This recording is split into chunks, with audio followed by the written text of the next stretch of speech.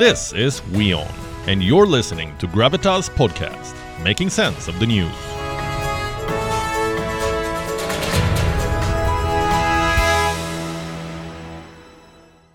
And from a continent on the brink of a nuclear war, we turn to a country on the brink of a civil war. I'm talking about Israel.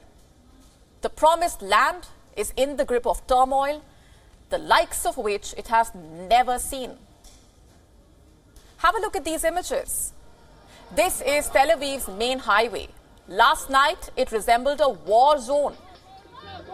Israelis armed with flags and slogans blocked it for several hours at a stretch.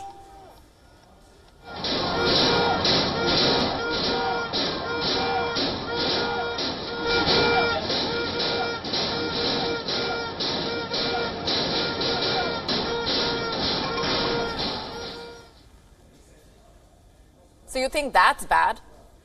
Then you have a look at these images. They are from another part of the city. They show the protesters as far as the eye can see. And right in the middle is a banner of Benjamin Netanyahu that is set ablaze with a flamethrower.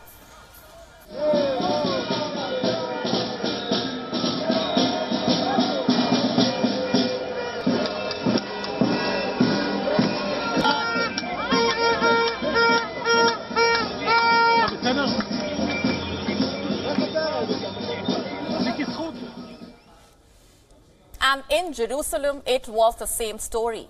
On Sunday night, protesters gathered outside the president's residence. They were waving Israeli flags and chanting democracy.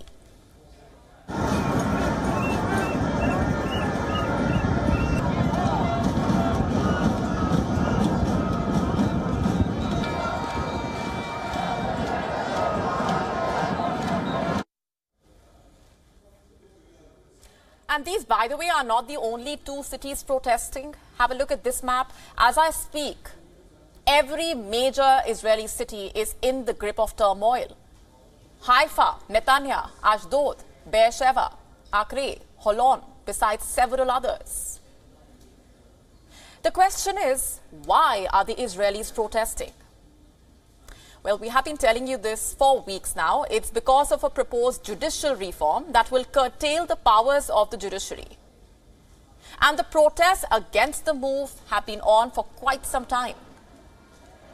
But you see, over the weekend, they escalated due to the sacking of Israel's defense minister. You heard that right, the sacking of the defense minister, Yoav Gallant.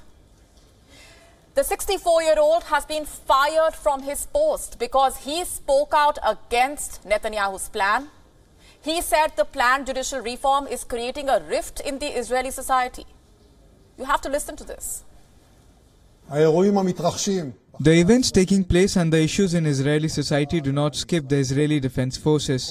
Unprecedented feelings of anger, pain and disappointment have risen, and I see the source of our strength eroding. As Minister of Defense of the State of Israel, I emphasize the growing rift in our society is penetrating the IDF and security agencies. This poses a clear, immediate and tangible threat to the security of the state. I will not allow this. You heard that. I will not allow this. Well, Netanyahu has given him the same message, that he will not allow the defense minister to criticize his plan while staying in office. And so he removed him, told him that he no longer has faith in him.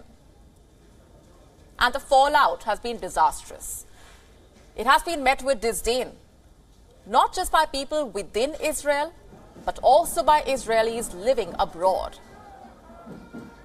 Have a look at this headline. On Sunday, Israel's Consul General in New York announced his resignation. His name is Asaf Zamir. He says he can no longer represent the government and is returning to Israel to join the protests. And it doesn't end there. According to reports, the Israeli embassy in New Delhi is also participating in this protest.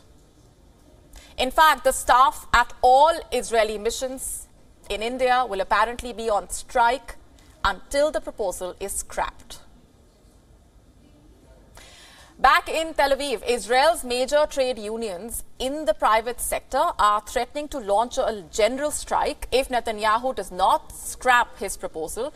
The union's head saying that this strike will not just impact businesses but also halt all operations at the Ben Gurion International Airport.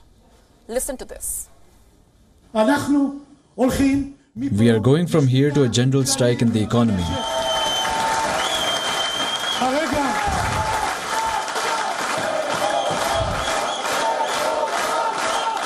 All of us, employers and employees across all the states of Israel, are stopping the judiciary revolution and the madness.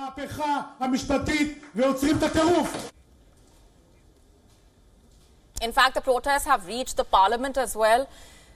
Earlier too, Israeli lawmakers tried disrupting a vote on a key bill. Some yelled shame against the government. Others were escorted out of the hall.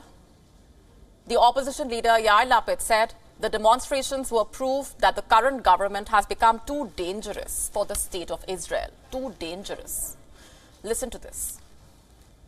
What happened during the past 24 hours is madness. It is a loss of senses and loss of track. It is proof that this government has lost the brakes. It is dangerous for the state of Israel. It endangers Israel's security, and our home is in danger. So you have citizens, the opposition, the ministers, the diplomats. They are all protesting against Netanyahu's plan. So this, of course, begs the question, what will Benjamin Netanyahu do? Will he save himself or destroy his government? And right now, there is no easy answer to this question. Reports say Netanyahu is, for a change, considering halting the judicial overhaul.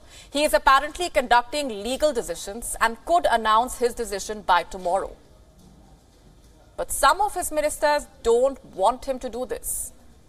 Like Yariv Levin, the Justice Minister of Israel. He says he will resign if Netanyahu scraps the plan. And he, by the way, is not alone in saying so. Some ultra-Orthodox leaders are threatening to do something similar.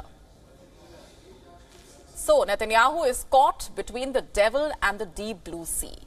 If he refuses to scrap the overhaul, Israel will slip further into anarchy. And if he decides to scrap the overhaul, his own coalition will fall apart and ultimately lead to another election. It is a tough choice that he faces, a choice that he will have to make in the next 24 hours. So what exactly is his decision going to be?